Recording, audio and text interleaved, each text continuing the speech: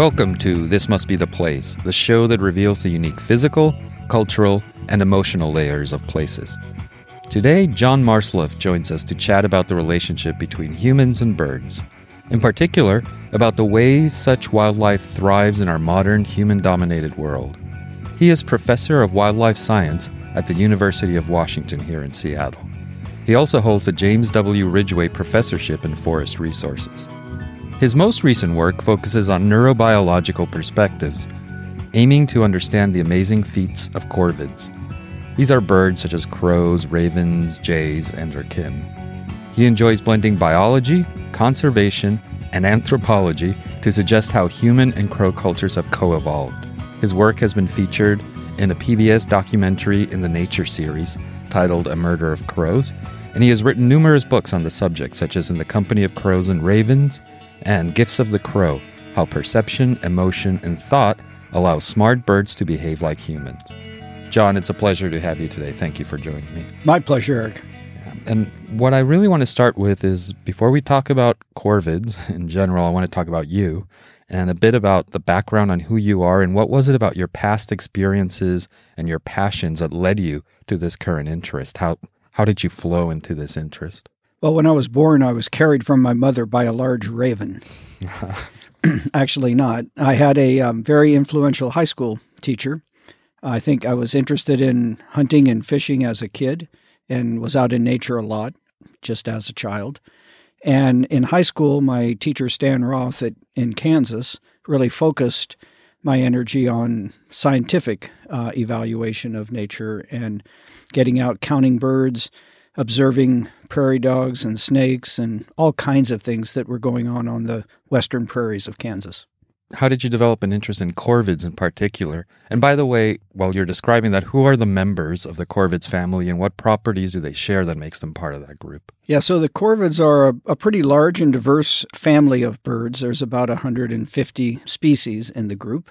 They include jays, some in the Old World, but most in the New World in Central and South America, including our Steller's jay here or the blue jay in Eastern North America. They also include all the crows and ravens around the world, the nutcrackers, and the magpies.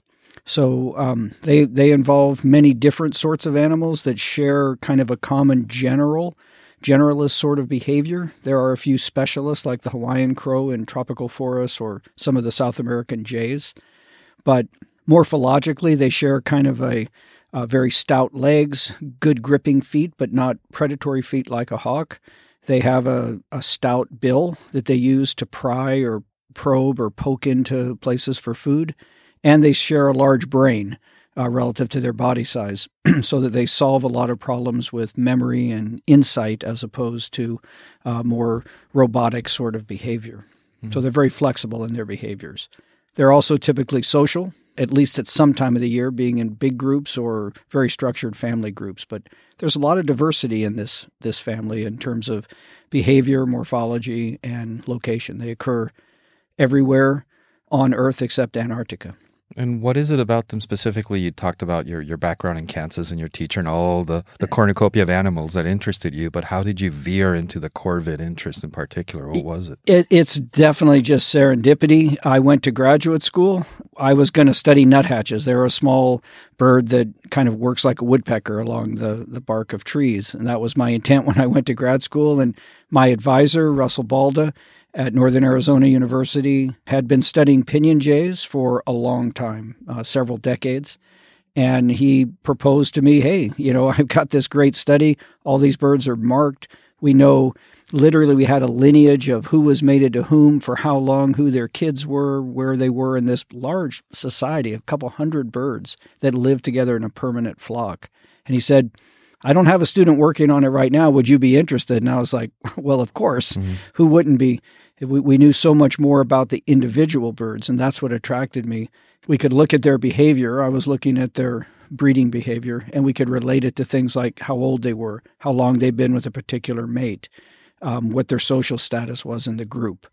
All of these sorts of variables, which you would never be able to get on just walking out and starting a new study on a bird. So as a grad student, I was looking at a couple-year study, and it was a perfect entry. Mm-hmm. And Like a lot of things, once you get into one group or one particular avenue of work, you tend to stick with it and you get better and better at it. And you just have opportunities that present themselves to stay within that group. So I did my master's and then PhD on those jays. Then I did a postdoc with Bernd Heinrich on ravens. And then when I came back west, I was able to get contracts to study Hawaiian crows and some of the crows and jays here in the Northwest that are related to the marbled murrelet, which is a threatened species. And some of the corvids, most of them, I guess, are predators at some point in their lives. And so was able to keep that interest in corvids going by looking at them from many different lenses, as predators on a rare bird, as an interesting behavioral species, or as a cultural icon. It's interesting.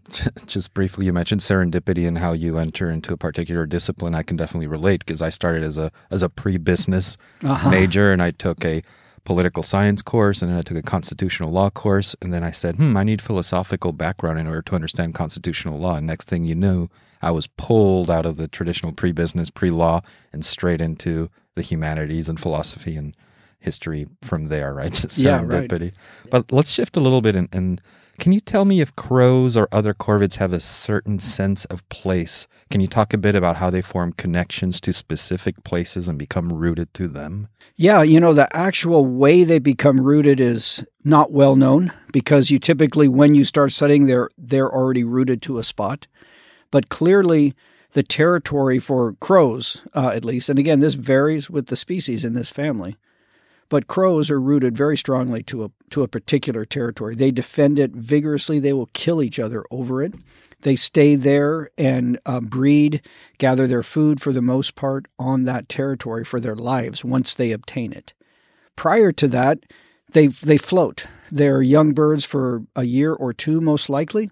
Some may have stayed on their territory where they were born, helped their parents, eventually bud off a little room, so to speak, of that territory and start their own family there. But most of them, at least in the Northwest, disperse as young birds. They'll float around the entire several 100-mile area. For us here, it would be the kind of the Puget Sound area, up into Canada, down into Oregon, perhaps. And eventually they will also probably luck into a situation where there's a vacancy in a spot, or a mate that's been, its other mate has died, and so it's available as a partner, and they will form partnerships with individuals and settle on a space. So I don't think it's like they're out looking for the perfect spot. They're wandering, they're trying to stay alive, they're eating as 1- and 2-year-old birds, and just trying to get through every day, I'm sure, alive. And luck presents itself in terms of an opportunity to pair up or to take a space, and they stay there. And then they become strongly attached to that place. So I guess that answers one of the questions I had, is what makes them prefer one place over another might not be a matter of sort of a free-form preference. I thought it was an abundance of food or other resources to help them thrive. Or I was wondering if there were other social or heck, even like corvid cultural factors that keep them in one place. Well, there's certainly, fundamentally, they have to have the right habitat. They have to have a mix of open and forested or open and built space. So they've got a place to put a nest and food to obtain there. Absolutely, that's first thing. But there's a lot of that area around, right? Then these other factors, social opportunity, maybe cultural connection. It may be close to a historically used place for roosting or foraging that they know about. They've encountered during that year or two of kind of vagrancy, and then they would pick that spot. So that's interesting, and it dovetails with a question I had around their daily movement and migration patterns. What do they look like, and are there routines or reasons behind their journeys across space and time? And it sounds like maybe they find a migration pattern or a roosting. So I'm curious about what factors make them migrate and choose certain patterns over others. Well, that strategy of migration varies across the range of the crow. So we just take that species. They live from the East Coast to the West Coast in North America, up through Alaska, and down through the deserts of the Southwest and into Mexico. So if you live very far north and you're trying to get all your sustenance from one place, the typical strategy would have been to migrate during the late fall when food's dried up. You would migrate south, follow food. That's not so much the case anymore because of our urbanization, even of the far north, places like Anchorage or some of the northern towns in Canada. Crows will stay year-round there now because there's food and relatively a milder climate in a city as opposed to out in the country in these northern areas. So some individuals will still migrate probably, maybe the subordinate or maybe the ones that have done this for a long time, and others will just go into the city and ride out the winter in the city on the garbage and other sorts of resources that are available there. And, I've seen them flying in groups, a murder of crows. Is it easy for a crow that is not associated with a pack to join one? I mean, what's the dynamic about, hey, let me join this flow? Yeah, I wish I knew the answer to that. I can only say that my best guess is that particular neighborhoods, geographic locations, they probably move together towards a roost or move together to migrate at the same time because they're under the same pressures. And these animals are very socially cohesive. They're attracted to one another. So as some begin to move, others, unless something really important is going on with them, would just join and follow. And I think with migration, if birds are out foraging on crops, let's say, for example, in northern Canada, and the harvest is pretty well done, they've eaten everything, those birds are going to start to get restless and they're going to start heading south and following food or responding to changes in climatic conditions that allow them to move more easily, like following wind patterns that they can ride more easily, and move south in response to cues in their environment as well as one another. But then how they join these other groups is unknown. They seem at these communal areas, there's no boundaries. Anybody can join anything there. There might be some aggression in there, but we don't really think very much. And so as long as you can find the group, you could join it. But if you are in a more structured situation, like perhaps a neighborhood where there are many territories, it could be very difficult for a strange individual to get in there because they don't know even some of the local dialect may be a little bit different, and they may be recognized in that respect and chased out by the territory owners. Whereas the neighboring territories, they know one another. They don't continually chase each other because they've got that boundary set, but a new one comes in and they're repelled by everybody there. So it could be hard to move into a more stable setting, but in terms of these large gatherings, be it a roost or a migratory group or a foraging group in a large field, let's say, I think they can come and go kind of at their pleasure into those places. Something that struck me and made me do a mental double take when you were describing that was your usage of the word dialect and different dialects in different neighborhoods. Clearly there's some kind of language, whether it's behavioral response or something deeper, but there's variations that you've detected? Yeah, individual birds have distinct voices like you and I do, but also, and this was done in captivity, but I assume it also occurs in the wild, that groups that are held together, if you try to introduce a new bird into that, if they don't utter particular phrases in their cawing lexicon, they're excluded from that group until they do. It's fascinating. Like a password. And, as I walk around, especially in Seattle, I often see crows with small, colorful bands around their legs. Sometimes my wife recognizes one of them and he calls it, there's the Rastafarian one because it looks like beads and dreadlock hairs. Can you talk a bit about what those are and what kind of information they provide researchers? And are all those bands your fault in Seattle? Or my colleagues. Yeah. But yes, we put rings or bands on their legs. The colors denote a particular individual.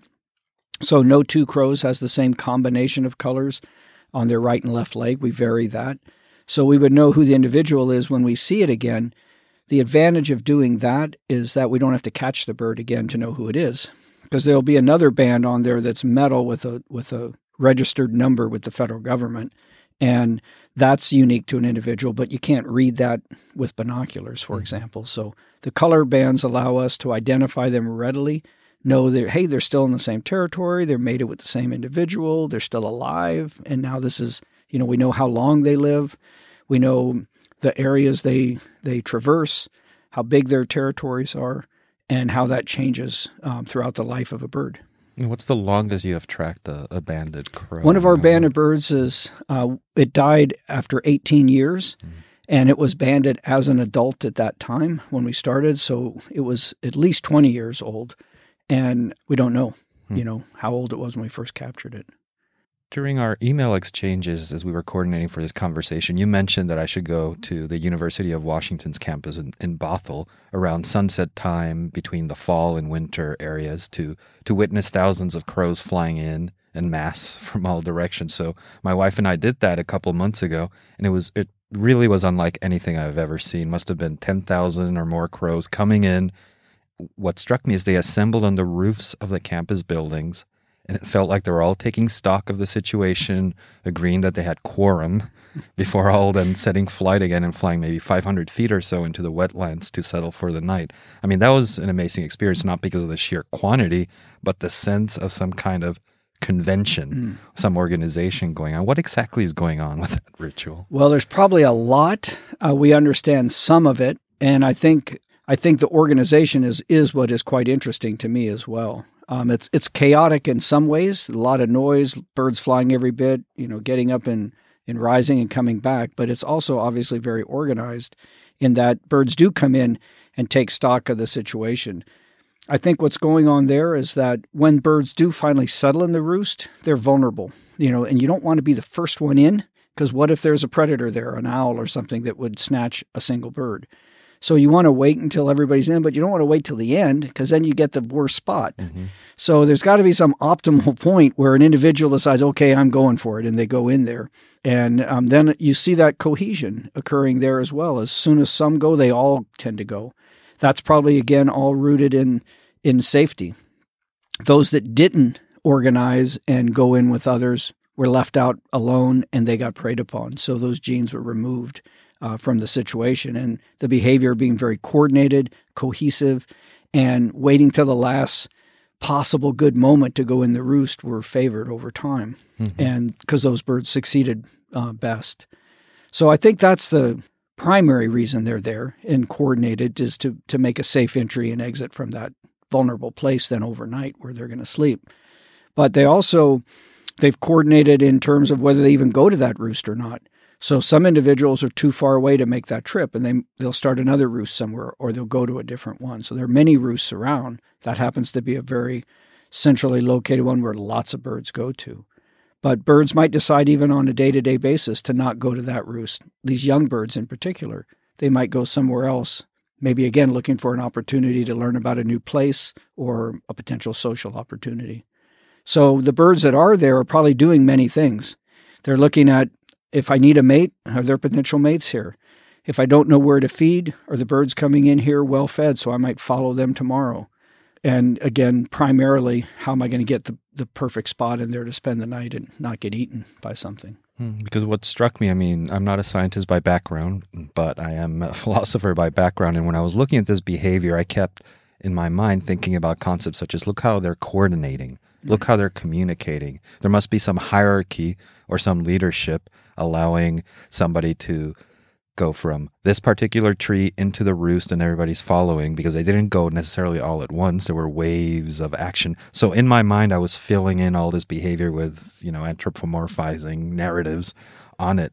And I'm always curious, to what extent am I justified projecting these kind of leadership concepts and cultural concepts into these birds, as opposed to, some antiquated behaviorist stimulus response notion of what they're doing. Perhaps it's an impossible question to look into the mind of these birds and see how much can we really attribute to them as they're doing this. I think it's a great observation and question. I'm certainly curious of that myself. I don't think it's so simply stimulus response, although there's some of that. You see a bird go, you're going to go. There might be some very simple rules that individuals follow to make it look very coordinated and organized. But I think these birds are so tightly organized around social status as well. And the amount of communication that's occurring there must be some other sorts of signaling and organization that's happening. And we don't understand that fully. And even if it does occur, we don't know for sure. But I don't think it's like there's a supreme leader of this group that blows the whistle and everybody goes. I don't think it's nearly that coordinated. But I think there are many factions in there. And within those factions, there may be some leadership by dominant birds or older birds. It's hard to say. We know that family members sometimes get together at these times, and there may be, long lost friends that bump into one another again. It's certainly not out of the realm of possibility. These are long-lived birds. They remember individuals, and there's no reason why some of the communication and gathering isn't around rekindling these social bonds that are very important to this animal. It's just you'd have to have everybody marked to really know how that happens. Is it always the first guy in every night, or is it completely random who goes in and where they end up and those sorts of things? So to know kind of the social strata within that roost would be fascinating. And adding, RFID technology or radio technology to these bands and having super sophisticated tracking, I guess that's possible, but it's just a matter of funding and might. And sheer numbers. I mean, we've radio tagged hundreds of crows. We've followed them among different roosts. We focus more on young birds with that study because that's what we were interested in. But, I mean, you've got 10 to 15,000 individuals there. To put a radio, you couldn't catch them all to even put a radio tag on if you wanted to. I think we might be able to do it more simply with something like DNA technology, where you could look at the pattern of feces, for example, on the ground. If we could get DNA from feces, which I'm not sure if we can very reliably, then we might be able to see over day to day, do we see the same genetics showing up on the ground under the same tree every day? And you could get all of it. That was definitely a concern when we were looking and experiencing that because we were right between the buildings and the roost. Yeah, they're going over you. They're going over me as I'm filming with this camera and thinking, uh-oh. Right. Yeah.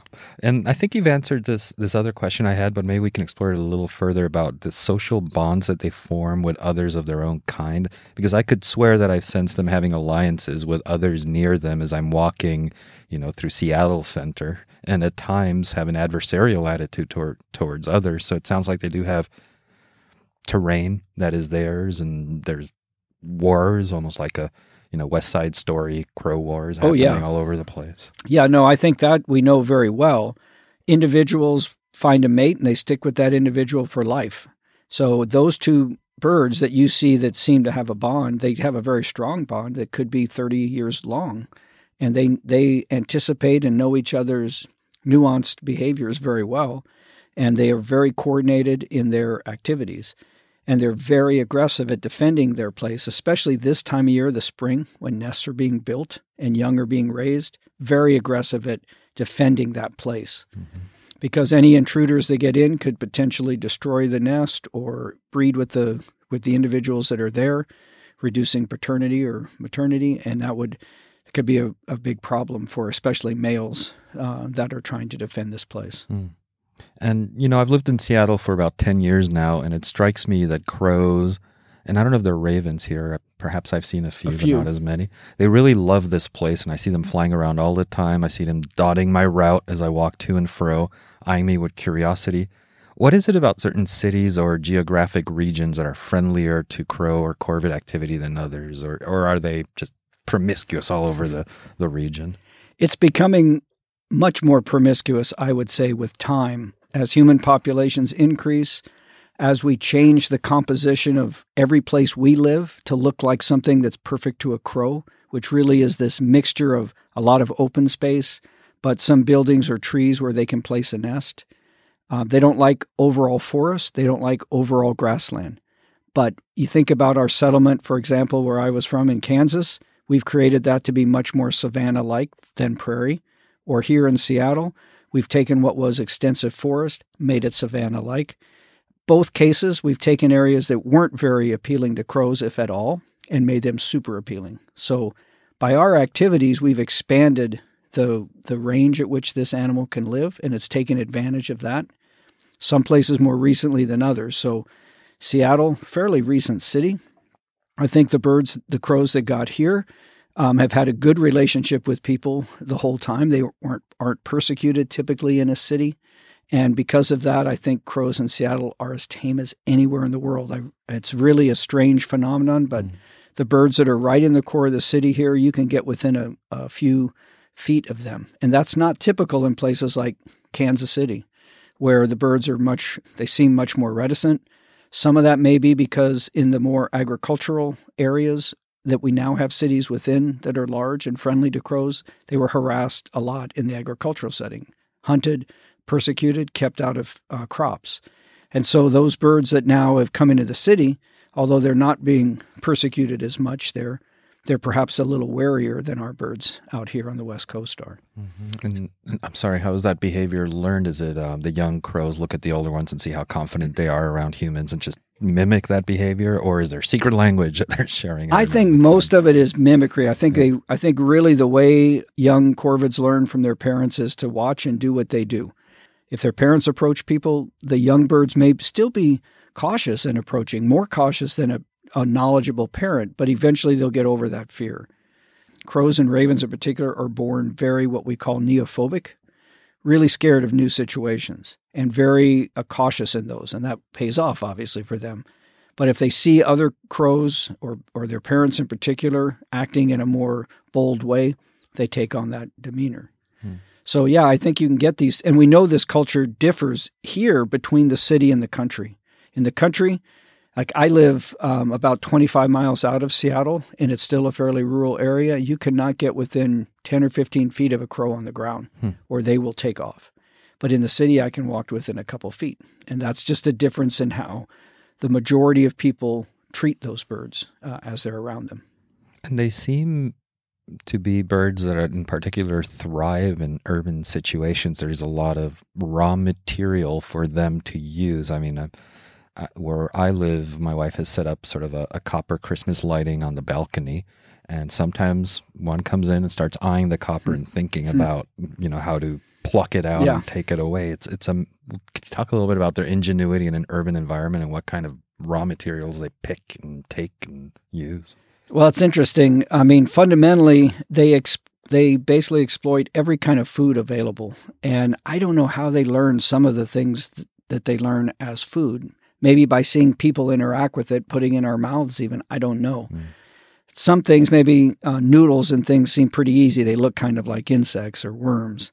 Other things like Cheetos, how in the heck they ever learned that as food, I don't know. Popcorn, some strange textures and items that they find and eat with abandon.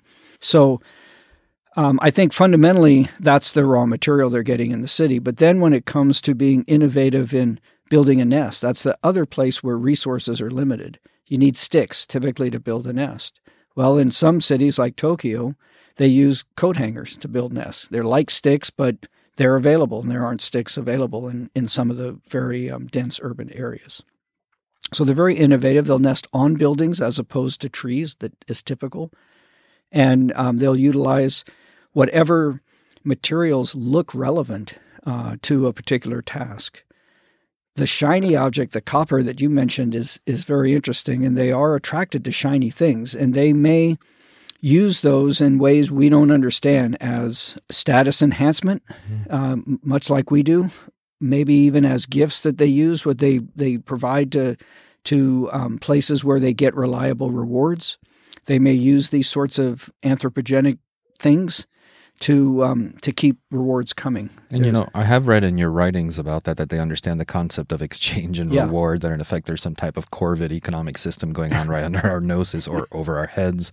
Is that fair, or is that again anthropomorphizing them a bit? To a point, I think. I mean, they do clearly understand a relative value of things, fairness in trading those things, and they will act appropriately when tested on those sorts of tasks.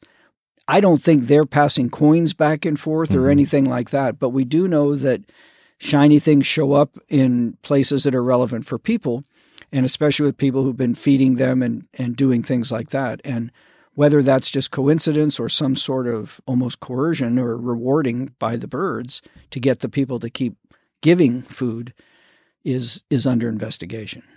Are there any limits to their ingenuity and resilience? Or another way to put this, we've talked about them eating Cheetos and God knows, it's almost like they're trash cans. They'll eat anything. But should we be cautious and wary? And then are there certain things we shouldn't do, even though we feel in good nature it would help them, but in fact it's damaging them?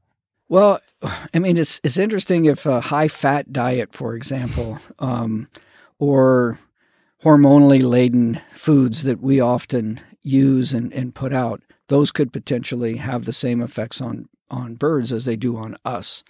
I don't know if that's the case, but the health of birds could be compromised by the foods we give them, but more directly by the poisons we put in our environment. I mean, that's a serious issue for these guys. And so the chemicals we use for fertilizers and pesticides or rodenticides are a big issue now with birds, including crows in urban areas and rural settings.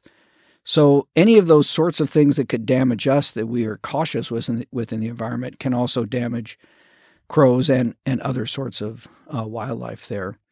And then there's two other obstacles to crows and other birds in particular in our built area, and that's our windows, which they can't see the glass in. And if they're chasing one another for a territorial dispute, they could fly into a window and kill themselves. That's the second greatest source of mortality in birds worldwide. And by making windows more reflective with ultraviolet stickers or screens and things like that, we can reduce that risk, and it helps crows and lots of other birds. And then the most important source of mortality are free-ranging cats. So keeping cats inside or in catios or on leashes or whatever, that's going to be the greatest benefit we can provide to crows and other birds that are out there. And along that line, even if we don't do it, if we allow nature to kind of provide a safe space for them by allowing coyotes to live in our cities, which they thankfully do here in Seattle and lots of other places, that's a great natural way to keep some of these other predators in check, and that's beneficial for crows and other birds. You know, when you're talking about bouncing against windows, it occurs to me, I'm thinking about my own windows and some of the sights we have seen. We have seen in Seattle, we're lucky to have bald eagles and hawks flying around in the middle of the urban center. And it's not uncommon to see a bald eagle being harassed by 6, 7, 8, a dozen crows flying around. It looks like just random buzzing around the eagle, and it looks like a battle. What's going on there? It must be territorial, but it looks like sometimes they're sacrificing themselves for something. It's a great observation. There are several motivations for that. Primarily, it's to move a predator out of an area. Maybe it's your nesting area or your roosting or feeding spot, but eagles and hawks are predators on crows, and their young especially. And so they will definitely scold and mob, we call it, when a group gathers up on a predator like that. And that tells the predator, we know you're here. It's not worth trying to be stealthy and hunt here, move on. And it also physically moves them on by pounding at them to get them to leave. Mm-hmm. And then the other thing that's very interesting that's going on there is, again, back to a more social dimension. And it's usually the most dominant crow in the area that's coming the closest and starts the attack on a predator like that. And that signals to other crows they're dominant and they're willing to take a risk for the reward of having this predator out of there.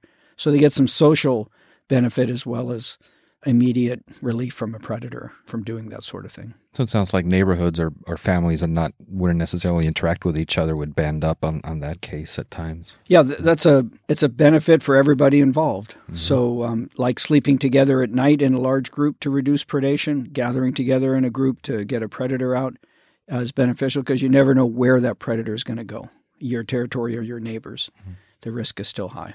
So we've been talking a lot about what happens in the Pacific Northwest and Seattle in particular, but are there other regions in the United States or the world for that matter that are known to have the highest concentrations of corvids or that are very friendly environments for them? What would those be? Well, the tropics are the place for jays. So for jay diversity, places like Brazil, Costa Rica, Ecuador, Peru have a great diversity of the jays and very flashy ones. Asia has got a high diversity of magpies. That's really the specialty there. All of these places have a few crows and ravens, but really specialize in these other groups. That's been their center of evolution. And then more in the northern hemisphere, that's really been the center more for crows and ravens. So the United States, really, we're lucky. We've got, and if you go south a bit in North America, we've got 4 species of crows here. American crow, fish crow, Tamaulipas crow, and another Mexican species. And we've got 2 species of ravens as well. So we're as good as anywhere for that. Europe, you've got more of the large crow-like species there with rooks and a small jackdaw, as well as ravens and crows. Australia's got its collection of 6 or 7. So no place really stands out as being super diverse for the big black birds, but the shiny magpies or really colorful jays, a couple of areas stand out there. So you have described them as pretty much thriving across the globe, but is there anything we should know about their status? Are any of them endangered or in peril for any reason? Yeah, a couple of the more specialized crows, in particular the Hawaiian crow, which only lives on the Big Island of Hawaii, and the Mariana crow, which lives on Guam and the island of Rota nearby. Those two are specialized kind of tropical species. Even though they're crows, they are among the rarest animals and birds in the world. There's only 60 Hawaiian crows, and they're all in captivity now with release plans pending. And there's probably fewer than 200 Mariana crows living in the wild, and there are captive propagation efforts underway for that animal as well. So even though crows thrive around us most places, not everywhere, they can also become rapidly endangered. And it just points out again our impact on the environment when we change it, when we harass or kill these animals. They're also vulnerable to that sort of human activity. I'm curious about ceremonies and rituals. Do they have any ceremonies or ritualistic attachment to places? I've heard anecdotally that they recognize places where some of their own have died. And is that true, or what's the relationship between death and places with them? Well, it's not like they come back to a cemetery situation like we would have. But what we have demonstrated is that they learn about dangerous people and places by observing where individuals die, yes. And so their geography may now include a layer that says something about relative danger that's defined by, did I ever see a dead bird here or not? And we know that's the case because with experiments that Kaylee Swift, one of my students, has been doing, putting out stuffed birds that look like they're dead, and then seeing the response of the birds that were feeding in this place. Now a dead crow shows up. They don't feed there as regularly anymore. They stay away from it. And we know in the lab that the hippocampus of their brain is activated when they see somebody that was associated with a dead crow or a place associated with it. So they're learning about dangers by observing what's happened to other crows and where that has happened, certainly. But I don't think it's a real ritualistic thing. It's more of it's a very important thing to survival. Mm-hmm. I mean, if there's a killing zone, you want to stay away from it. And that just indicates there's an active predator here, or maybe a dangerous light pole, for example, electrical pole that kills birds, or traffic, whatever it may be. But those things are pretty consistent especially in a human-dominated landscape.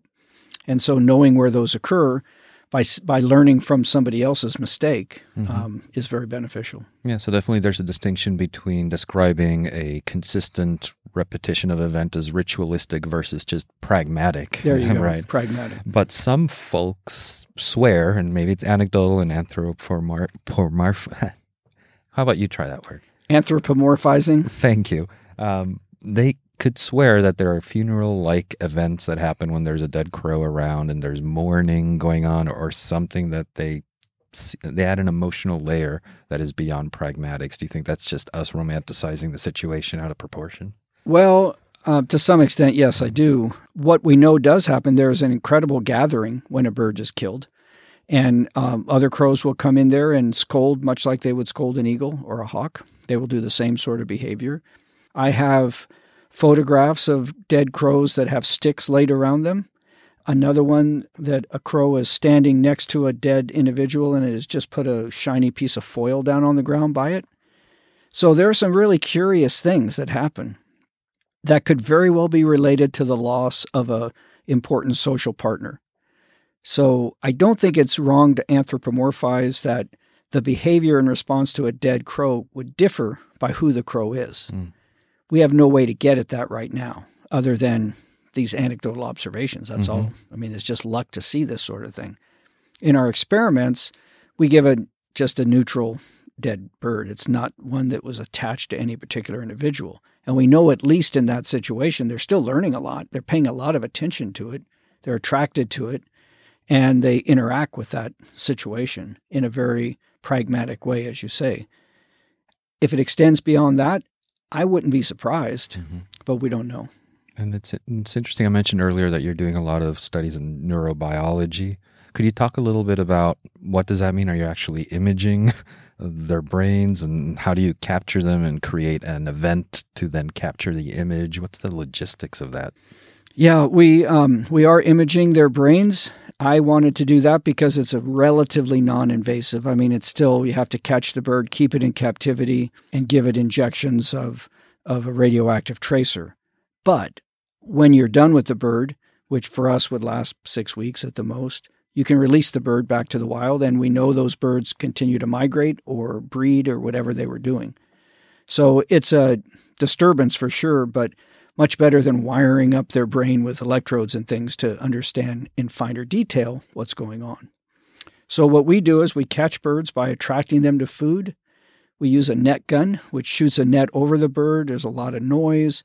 It's a traumatic event. The bird's trapped. We then calm it down by putting it in a warm, safe, dark space, transporting it to a large flight cage where that bird will then stay with us while we do our experiments. Now, while he's with us in captivity, they can move around. There's other birds around them. We give them anything they want to eat. Eggs, chicken nuggets, Cheetos. We've given them Cheetos. They don't. When you're given a choice between a boiled egg, a bit of chicken, and Cheetos, they go for the egg and chicken every time. So, but anyway, they're well cared for. They have ad libitum food and interaction. And we give them interesting tasks like hanging food on a string to see if they can pull it up, or other things to keep them interested and occupied, which is important with these birds because they are, high energy, and they're considering things all the time, it seems. Then we bring them over to the med school where the micro scanner is, and we basically keep them there overnight. We then the next morning give them an injection into their abdominal cavity of this glucose with a radioactive label, just like you would get if you were going to be imaged. As they're processing that, we can let them do something. And as they're doing something, whatever part of the body is demanding the most energy is taking up more of that tracer. So if they're considering a site, maybe it's a dead crow or a person that captured them or a person that took care of them, that part of the brain that's assessing that the most is drawing up more and more of that glucose with this radioactive label, and it sticks there. We then, after about 20 minutes of the experiment, we anesthetize the bird. We scan its brain for where that tracer stayed, where it's concentrated most and least. Then we wake the bird up. It spends the night back in the cage and can be released the next day. And we have a readout basically of the parts of its brain that are relatively laden with the tracer or not so laden with it. And that shows us where the brain was most active while it was assessing something that we had it assess earlier in the experiment, be it the dead crow or the person that captured them, whatever. Mm-hmm. And from this, we've learned that they use their brain very similarly to the way we do. When they are confronted with somebody who is dangerous to them, their amygdala is activated on the right hemisphere of their brain. It's the same part of the brain on your same hemisphere that would be activated if you looked out and saw somebody that you learned was dangerous. When they see a dead crow and a new person associated with it, their hippocampus is activated as they're learning about that danger associated with that person, we think. And when they see something like a hawk, that was kind of surprising. The most sophisticated decision-making part of the brain was activated in that case. And that makes some sense, when we think about it, in that they're in a small cage, they can't get away from this hawk. Now, what do I do? Do I attack or not? And in the wild, they might choose to attack because they've got plenty of space. But in a small cage, they can't. And so they're probably running through scenarios of attack or flee at that point, and that would trigger different behaviors in them. In philosophy, the problem of consciousness is hard enough for human beings to begin with, and a lot of cognitive scientist experiments around brain imaging is happening in order to find those constant correlations between human behavior, human thought, and physiological changes in the brain. So it's not surprising that we're doing the same with other animals, and whether the type of consciousness corvids have might just be just some levels of magnitude below ours. It just might be that we're more complex machines. And depending on your religious and philosophical views, there might be an extra layer, call it the soul or what have you. But we don't have to go there, but I think finding those constant correlations between brain activity and behavior and reaction is clearly an important thing to do. Yeah, and with the imaging, it allows us to compare more directly to humans, because that's how we assess human activity. If only we could talk to these guys and they could answer questions and tell us, are you really thinking about that or not? Then we could talk about consciousness. But until we can have that sort of investigation and report back. That bridge. Yeah, it's hard. I was at a conference recently with some people that are very critical of animal consciousness, because they just make the claim that people will often not be aware of what they're doing, or they will tell you one thing when they're doing something else. So and therefore the brain imaging in humans isn't always a reliable indicator of what they're really thinking and how conscious they are about some action. So it's hard to make that link in birds, but I still think it's a really valid, interesting way to go. It's the only way we're going to get any insights on how complex they are in terms of assessing information they're bringing into their brain anyway. Given all the years that you've done this and everywhere you've gone, what are some of your most memorable experiences with corvids throughout all of those explorations and studies? I mean, what event or behavior made the most impact on you and really sticks with you as something that's just unforgettable? Well, a lot of the most unbelievable, unforgettable things with corvids are told to me by other people, because it just takes an army to be lucky enough to see these really rare events. So, like, for example, the providing of gifts by a crow to other individuals that feed them often. I was pretty dubious of that when I first heard about it. I've since heard from many people about it. I've gotten pictures from people sent to me of birds dropping things in their feeder and such. So through their eyes, that's been one of the most amazing things to me. Through my own eyes, the experiments we did that demonstrated that crows recognize us after we capture them and retain that information now for 11 years and use it to adjust their behavior to act differently whenever they see us, that really sticks with me as something that I thought they for sure did, but not to the extent that they do. And to be able to demonstrate it in an experiment has been fun and interesting. So to me, that's really the thing that stands out the most. And is that recognition exclusively visual, or do they have a sense of smell? Is it mostly just visual information? I think it's visual. There may be other cues, but we can change. For example, we just change the mask we're wearing and they don't respond. So it's not the way we walk, the way we talk, the way we smell, because you're the same person with a different face. And that's a visual signal. So I think it's visual. And for birds, their primary sense is vision, not smell. Mammals are much more smell-oriented, not primates as much, but other mammals. So birds are primarily visual processors, and I think crows are expert at that. And those listeners who want to see this in action, there's the PBS documentary, part of the Nature series. I forgot the name of the episode. A Murder of Crows. A Murder of Crows. If you Google it, Bing it, whatever your favorite search engine is, you will find it. So tell us how listeners could learn more about crows, ravens, and other corvids. Which of your books should they consult first, or where should they go online to explore more? Well, they could go to our website at the University of Washington. Just Google Avian Conservation Lab. And on there, you will find references to lots of primary literature and blogs by some of my students about crows. So that's a good place to go.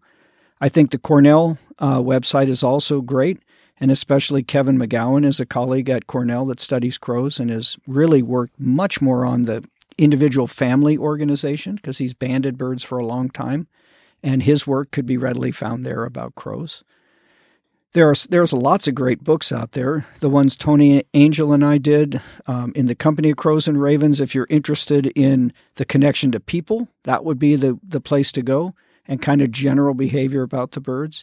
If you're interested more in some of the really bizarre things they do, like funerals and being aggressive to hawks and things, then The Gifts of the Crow is a book that takes on that sort of approach. There's a lot of great resources. People are fascinated in crows. If you're more interested in just ravens, Mind of the Raven by Bern Heinrich is also a good one to show how they live in the wild and follow wolves and other sorts of scavengers and hunters.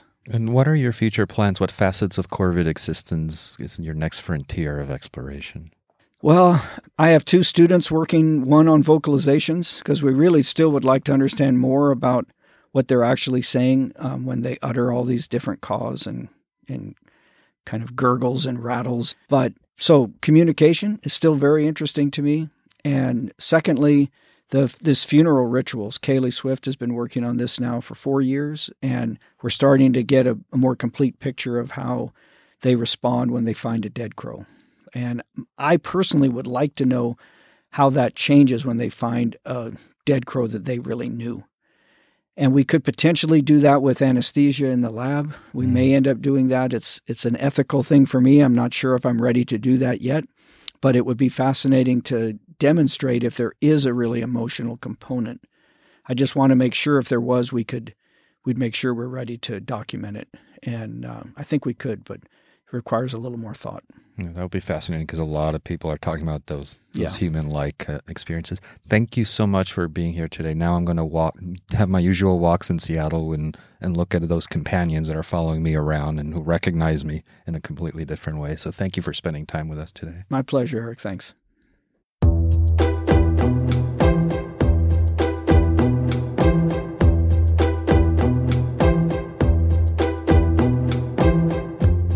Thank you for listening.